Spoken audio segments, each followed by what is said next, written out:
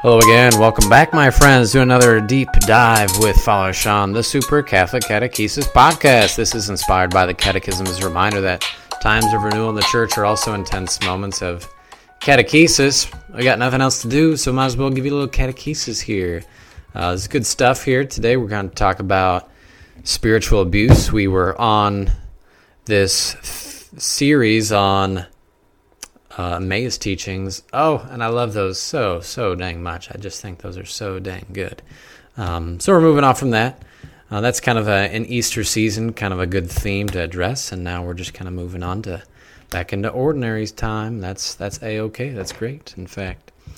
But this idea of spiritual abuse has been something that's been on my radar maybe a year plus now, and beforehand it was not on my radar at all. I don't even know if I've heard of the term.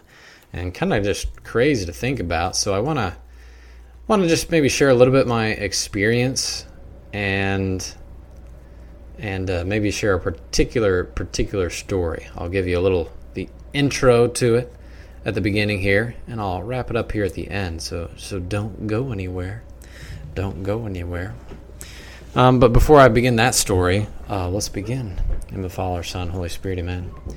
Lord, Heavenly Father, we praise and honor you. We thank you for being a good Father, a loving Father, a just Father, a wise Father, a Father who guides and leads and listens and provides. Thank you so much. Help us all to live as good children, and for those of us who've been called to guide other people's souls, whether as parents or as pastors, help us to be good, just, wise, protective, guiding, so we can be your image in the world. We ask this through Christ our Lord. Amen. Father, Son, Holy Spirit. Amen. Come, Holy Spirit, help us to have a good little dialogue here. So there's a particular story that's really profound for me. Kind of has driven me home, and I think it captures a lot of what's going on here in the area. And I think it also captures an opportunity. You probably didn't expect me to hear that word, but this is going to be a story about how the spiritual abuse that he experienced brought him to faith. Isn't that crazy? God is so good. God is so good. And I just love this story. Love this story. So I'll call him Joseph. I don't know if he wants to keep an anonymity or not, so I'll just keep him more or less anonymous. Joseph grew up in a little town, Oklahoma. A lot of good family values, Christian values in that town, and his dad just raised him and his other siblings just great. He would do personal Bible studies with these kids, and he would drop them off at various churches and pick apart the preaching, actually, and say, oh, well, this is why y'all are wrong. This is why we are right. This is the true doctrine. And he did this to kind of build up his boys, to test them and help them to be able to identify what is true, what is not true, what is good biblical thinking, what is not good biblical thinking, and so on and so on. So kind of a unique background, really an intense Christian background, one that I do respect in a lot of ways, actually, very, very much. And I don't know exactly the nature of the spiritual abuse that they had. It's not totally clear to me. But this is kind of there's a very clear picture of the core. I say I don't know because I feel like there is more to it. There was more to this story. But at the bottom of it was, once you give yourself to Christ, if you go back to sin, you really never had your conversion. And you're not on the path to heaven, and you're on the path to hell. And sorry for that. So this is really, I'm thinking about the story of this Joseph here, but him and his brother had a particularly difficult experience with this. There they were. They heard the message of God's love and his goodness and his justice, and that they needed to convert, and so they gave their lives to Christ. They got baptized, and that was great and beautiful, wonderful. And afterwards, they still realized that they had to struggle with sin. And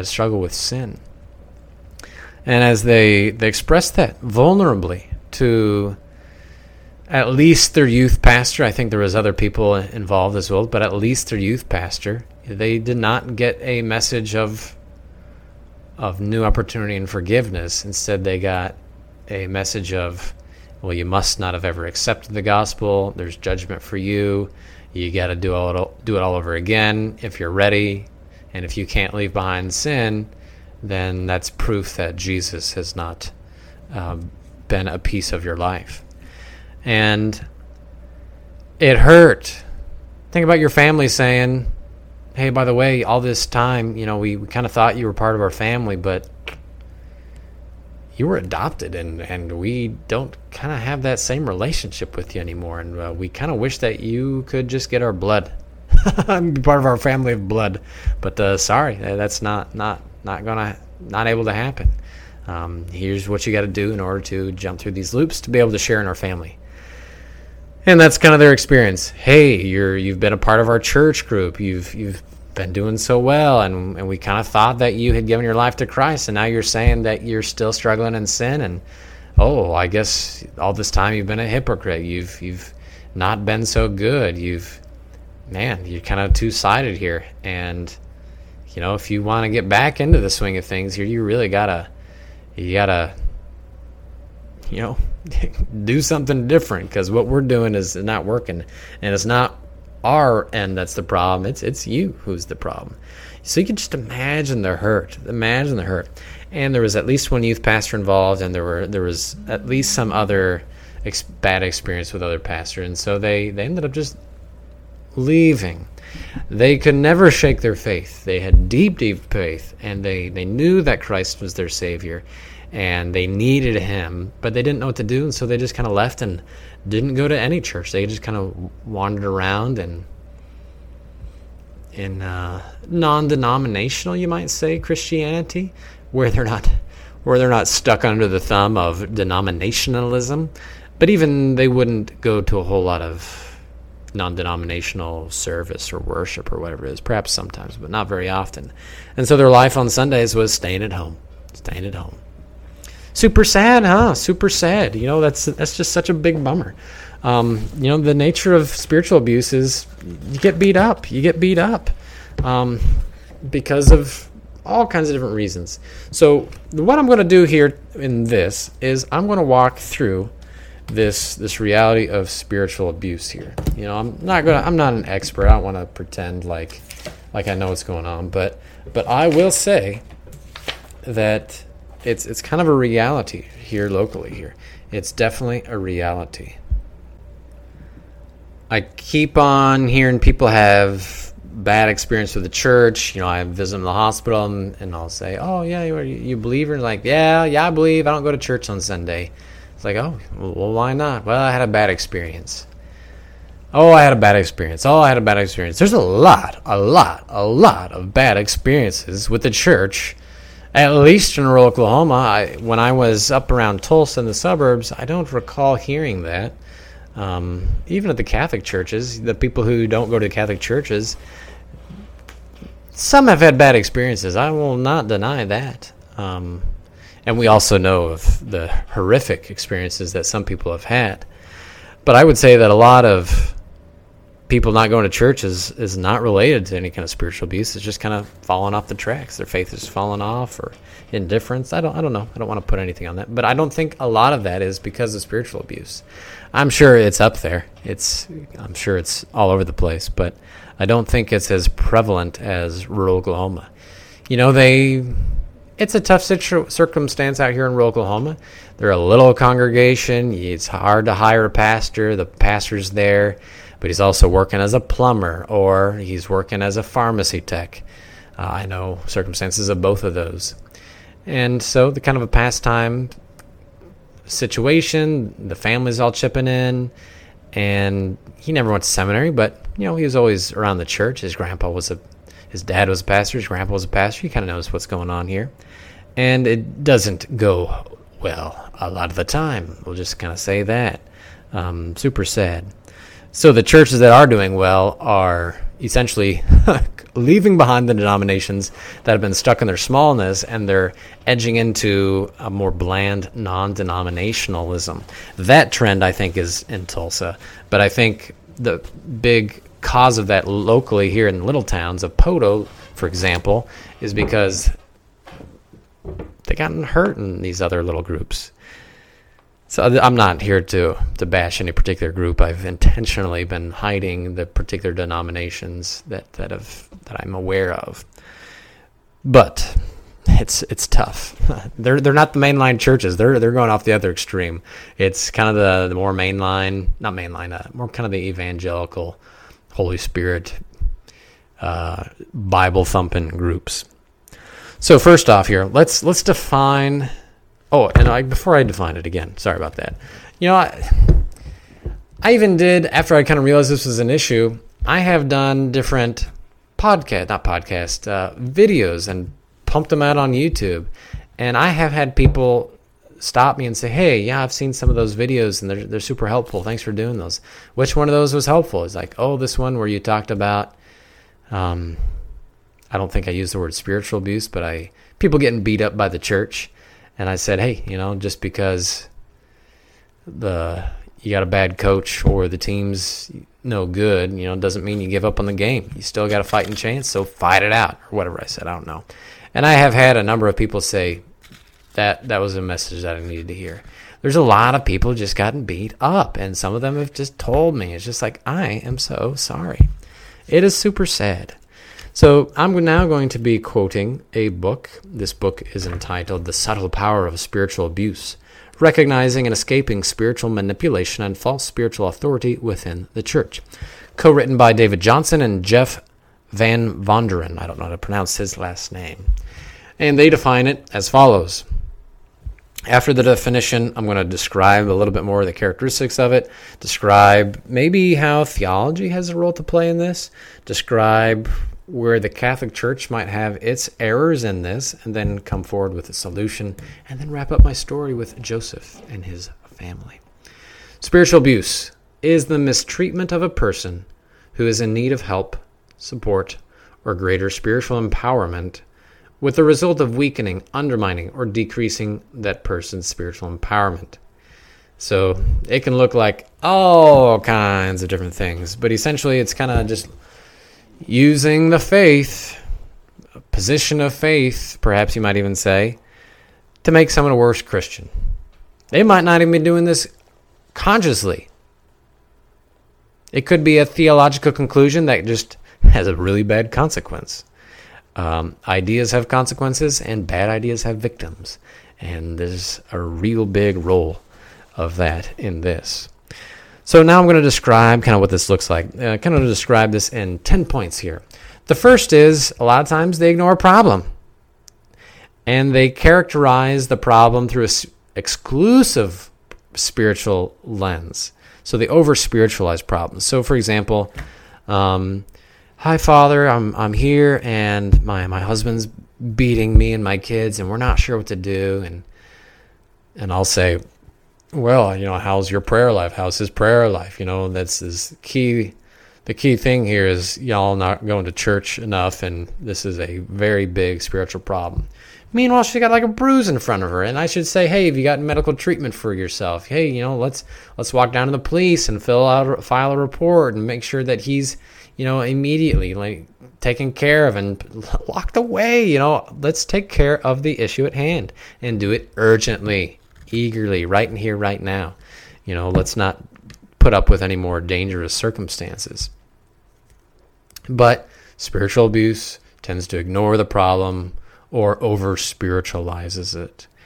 The second occasion of it, I don't know how to call this, but the second possible manifestation is that it takes advantage of the vulnerable. You might say this is a pretty dang universal reality as opposed to a possible manifestation. It's generally always taking advantage of a vulnerable person, whether they're poor, whether they're weak, whether they're sad, whether they're in a lower position, or whether you, as the committee, hired them, whatever it might be.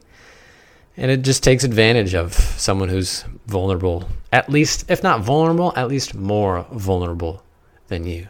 It's kind of like going up to your pastor and say, hey, Father, can I tell you something? He's like, sure, yeah, go ahead. And you tell him something gutsy, and you made yourself vulnerable, and he botches it, and he hurts you. A lot of different ways of hurting you, but this is kind of one of the characteristics. It's directed towards someone more vulnerable. Thirdly, there's shaming very commonly involved. Well, you're the problem. It's clear you're the problem. You're not praying enough. You're not going to church enough. You're not doing this. You should feel bad. You're a terrible Christian. You're not doing your responsibility. What's your problem? It's shaming them. It's putting them on a guilt trip. That is not of God, obviously. It's not of Christ. Fourth, possible manifestation of spiritual abuse is no questions. Do not ask questions. I talked with you. You can talk about other things, but just don't ask questions about this. We're not going there. Don't ask about the finances. We're doing fine. Don't ask about that girl over there. Everything is okay. Don't ask about this person who we just hired, who I've been friends with since I was 20 years old, and yeah, he kind of looks a little bit weird, but don't ask. It doesn't matter if he's not friendly or whatever it is. Don't ask questions. This is my operation here, or our operation, because it can also be done by a group. And then the fifth is no dialogue or listening. Very, very similar, but not just asking questions. Now it's like, I'm not talking about it. Conversation finished here. Don't want to hear your side. We made a decision, and we're going to stick it out. This is not open for conversation here. This is obviously different than someone who's been conversing about a topic and the conversation just keeps on going. And at some point, someone's got to say, enough is enough. We're talking in circles now. It just ain't working. That's different. Number 6, blame for unrelated problems.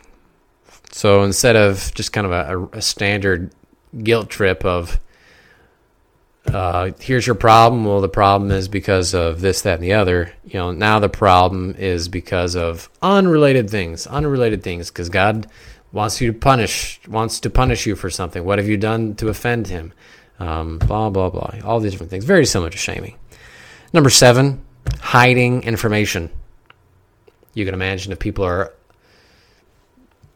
doing something bad, they're not going to share it with everyone. And there could be other things that they're hiding that are not as important, but still kind of effective. There's like real bad behavioral issues that could be happening, and yet a symptom of that might be hoarding the keys of the office or the keys of the cafeteria, not letting people who need the keys have the keys, limiting that or limiting visibility on different things. Could be hiding financial info. And that does happen at Catholic churches. That not very often, but rural Oklahoma, I guarantee it happens. Number 8, I could give you multiple examples of that happening in rural Oklahoma. In Tulsa, there's too many rich people who donate, and the pastor has to. Not the case out here. Number 8, it's too externally concentrated. A lot of the standard of conduct is externally based. Not to say that it has nothing to do with living the gospel. We will judge by our actions, by our charity, won't we? By our mercy. But it's like, if you don't wear these clothes, you're going to hell. If you don't maintain a certain status, or if you don't have a certain status, then it ain't you can't be part of our church. Or if you're a sinner and you're trying to get back on your feet, if you haven't gotten back on your feet sufficiently well enough, you're going to drag down our church because everyone's going to know that you're a sinner, and we can't allow for that. You're ruining the status of our church. All these different things. Your meals might have to be in a certain way, blah, blah, blah. It becomes formulaic. It keeps people to a non-gospel standard. Does God talk about clothing anywhere in Scripture? No. Is clothing helpful to express and manifest and grow in respect and reverence of God? Absolutely, there's no doubt. But does God say somewhere, hey, if you wear shorts to church, you're going to get, tossed out of the gates of heaven? No, he doesn't say that. A church has a right to keep a standard dress code. My experience in Poto is it's hard. A lot of my people are working class, and they don't have just the extra change to go and buy, a suit jacket or different things like that. It's tough. You get a bunch of kids, and it's tough to have nice shoes for the kids, whatever it might be. For our servers, getting them to wear black shoes. Oh, I don't even try to fight that battle. That is hard. It doesn't happen, and that's life. That's life. But if I said, you must pay $40 to do this when the people might not have that $40 allowance for those shoes, I'm being a chump of a priest. I ain't going to do that. But if they got that, spend it. It's going to be worthwhile. It manifests your desire to give reverence to God. Number 9, maybe you cut out people. Maybe your group is doing spiritual abuse against Janet over there. You've had a group, you're the choir, Janet's kind of got a weird voice, or maybe she's had problems with her marriage, or maybe she's got a kid who's going off the rails, and you're really not really happy to be around Janet, even though, yeah, she's part of the choir, but let's just do a little something and not invite her. Well, yeah, that's exclusive. That's not empowering her spiritually. That's not helping and supporting her. That's just kind of throwing her under the bus. I'm not saying there's a problem with getting together with friends, and you don't have to invite everyone every time you do something. But I'm saying if you do something as a group, everyone should be invited. You can't just exclude people. You just can't. The final one of these possible manifestations of spiritual abuse is secrecy. You're not free to talk about abuse. It's just kind of like signed, sealed, don't open your mouth. I've kind of talked about this when the no dialogue or no listening, but the secrecy is even kind of taking that up a notch, where it's just like, I'm now going to ask, not only saying I'm not listening to you, but now I'm going to say what you do know. I'm going to ask that you keep that secret. Don't let this out. And if there's a problem here and you've admitted that there's a problem and I've heard it, well, I don't like to hear it, but I'm also going to ask that you don't go to the police, or you don't go to the pastoral council, or you don't go to the financial council, or you don't go to whoever, someone else. Just keep it secret. Just keep it secret. So those are the 10 possible manifestations of spiritual abuse. And I will say there's all kinds of forms of legalism that gets put in there. Power posturing, there's guilt trips, a lot of just kind of like formulaic requirements. And there's theological layers to this. That's kind of the next part here. There's theological layers of this. Sometimes people will literally believe, and they've kind of established their church on, you have to follow these rules. And they're not gospel rules, but you gotta follow these rules. And it might be wearing something, that's not a good example. Maybe you have to wear a skirt if you're a woman. If you're not wearing a skirt, if you're wearing like jeans, that's you're offending God. It doesn't say anything about that in the Bible. If you are blah blah blah, I don't all kinds of different things. If you don't have the right kind of hat, if you're a member of our church, then you have to wear a tie to church. I know one group, I guess they're technically not Christians, but they talk about Jesus. And when they go to service, they're all finely dressed and they look very good. And it's just like, oh my gosh, you are definitely requiring them to dress up nice. And if you don't, I have been told that you're not welcome there. Actually, that was not specifically for dressing up. I'm sure it is. But someone said that there was a complication in their family and they were informed that they were not welcome to return. Can you believe that? It's true. It actually happens. It's crazy, crazy, crazy. So that's kind of a theological layer that you have to perform. You have to do this. You have to understand this. Also, not understanding how the balance between justice and mercy works. And to be honest, it's not even a balance.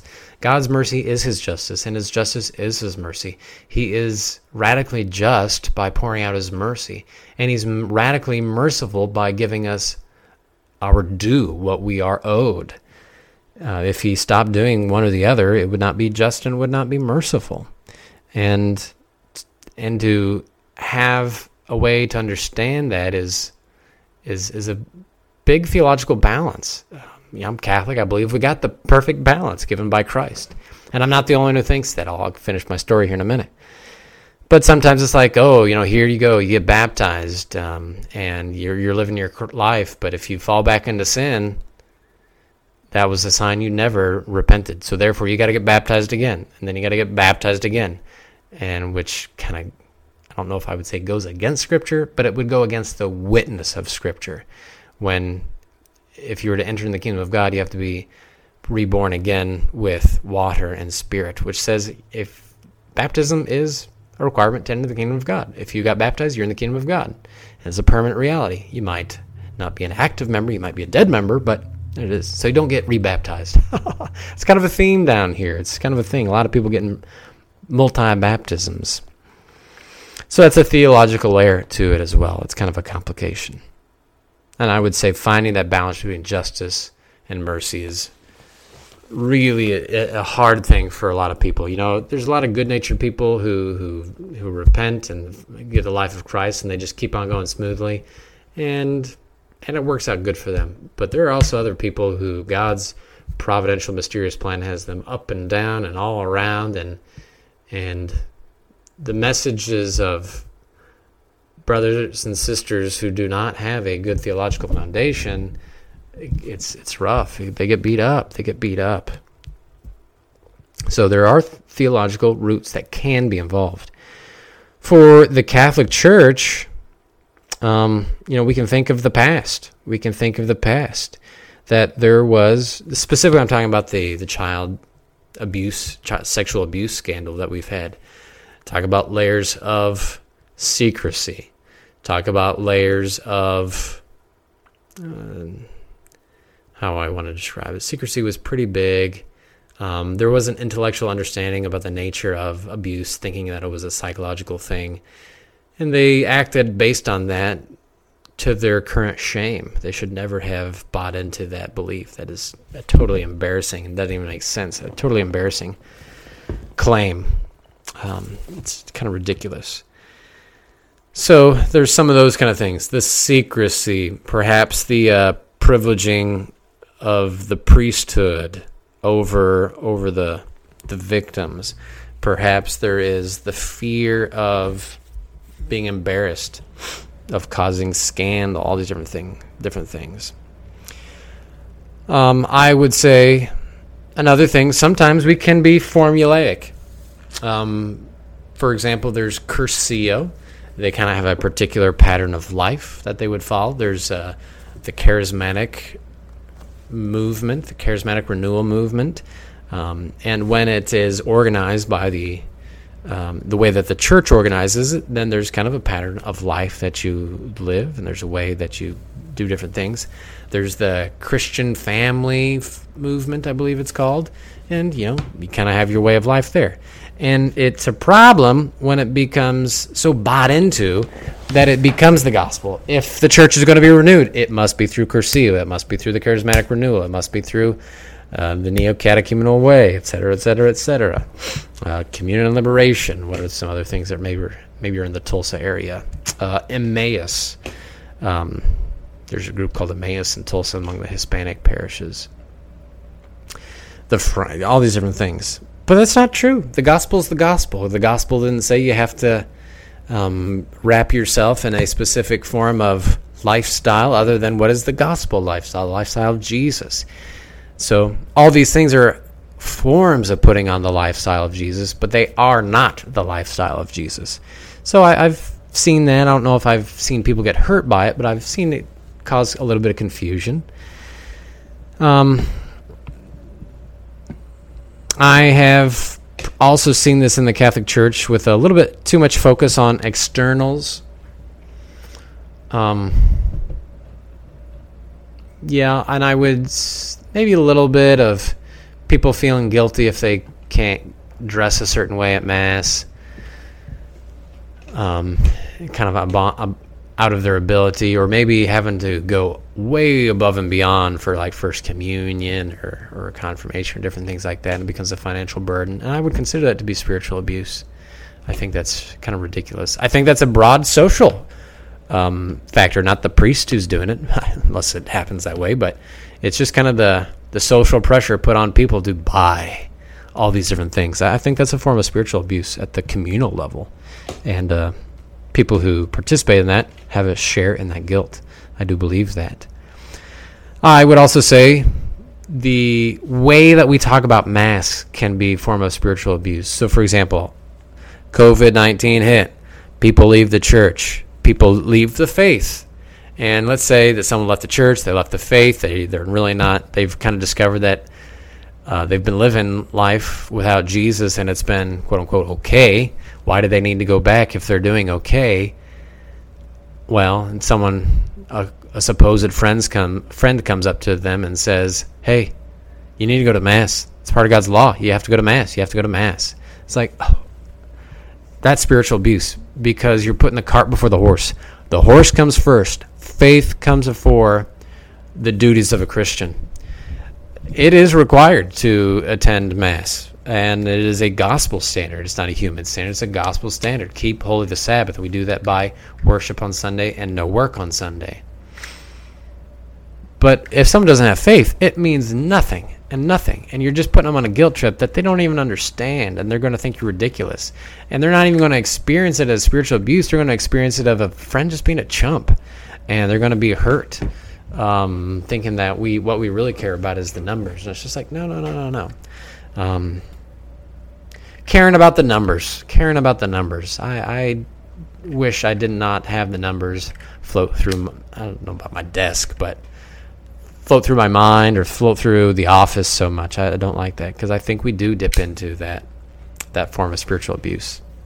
And maybe not spiritual abuse, but it's a constant temptation towards hyper focus on externals of numbers. That's not why we're here. The solution? Well, the solution is to recognize it. It's kind of like you go to a doctor, the first thing he's going to do is diagnose. You have to recognize that your experience maybe ain't so normal, that the way that your pastor is treating you just ain't so normal. Or if you are a pastor, the way that your parish council is holding you to unhelpful expectations is not helpful. Whatever it might be, you got to recognize it ain't normal. No one should put you on a guilt trip. No one should have you fulfill a standard that you have not agreed to, and that's not what Jesus agreed to. If you're joining a group, you got to meet the standards of the group, but you do that freely, and you're recognizing that it's not linked with your salvation until it is. You got to meet the standards of Christ. But if it's not the standard of Christ, then it's just a free thing that you enter into or you freely leave. You got to recognize it's not normal, which is tricky for a number of different reasons. People who are caught into this system and they get deeper and deeper into it, it happens incrementally. It's kind of like saying, the pastor gives them one lie first, then gives them 2 lies, gives them 3 lies, and by the time they get to the fifth set of lies, they'll say, well, last time I only got 4 lies. Now it's just 1 more. It's just 5. And they lose track of that it's not normal for a pastor to lie, that they should not be comparing 5 lies against 4 lies, but 5 lies against 0. That needs to be what's going on here. So don't let yourself talk yourself out of being honest. If you're being taken advantage of spiritually or in other ways, call it what it is.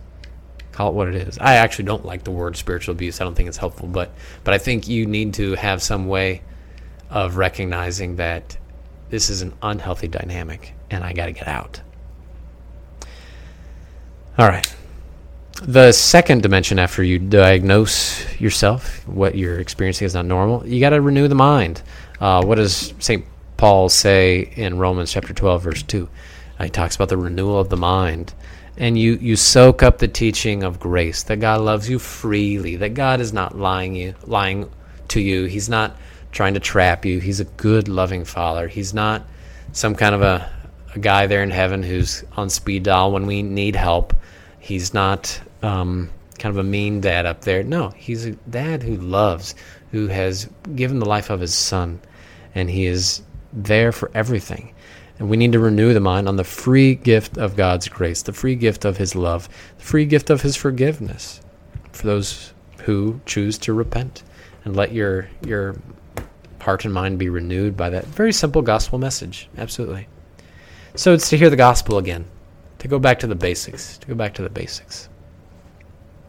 just so your mind can kind of help get a sense of that normal again. And then the solution has to get very practical. It's fight or flight. I think going into a little hole and just hiding from it all is a temptation that people have at a big church, which is like, well, I'm just going to slip away and I'm still going to go to church, but I'm just going to sit on the side.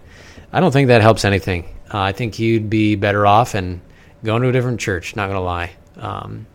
Catholic churches. What? If you love Jesus and the Eucharist, you'll be at the Catholic Church. That's not too complicated there.